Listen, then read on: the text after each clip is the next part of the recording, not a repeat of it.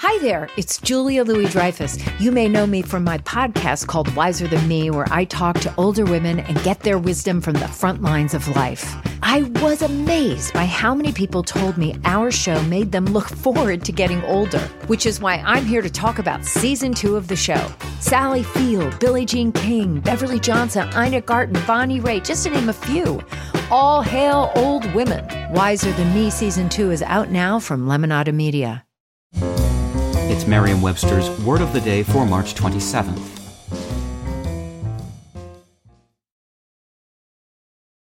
Today's word is sarcasm, spelled S-A-R-C-A-S-M. Sarcasm is a noun that means a sharp and often satirical or ironic utterance designed to cut or give pain. It can also mean a mode of satirical wit, depending for its effect on bitter, caustic, and often ironic language that is usually directed against an individual. Sarcasm can also mean the use or language of sarcasm. Here's the word used in a sentence by James Lee from the Daily Pennsylvanian. Often, users on social media tend to portray complicated social and political issues as simple and obvious, at times employing sarcasm or satire to disparage those who disagree. If you've ever been hurt by a remark of cutting sarcasm, you have some insight into the origins of the word.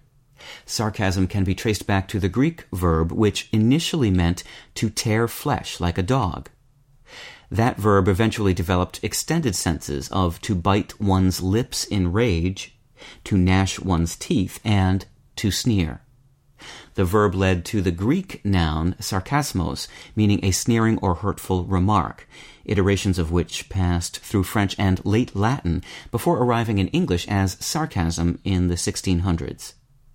Even today, sarcasm is often described as sharp, cutting, or wounding, reminiscent of the original meaning of the Greek verb. With your word of the day, I'm Peter Sokolowski. Visit Merriam-Webster.com today for definitions, wordplay, and trending word lookups.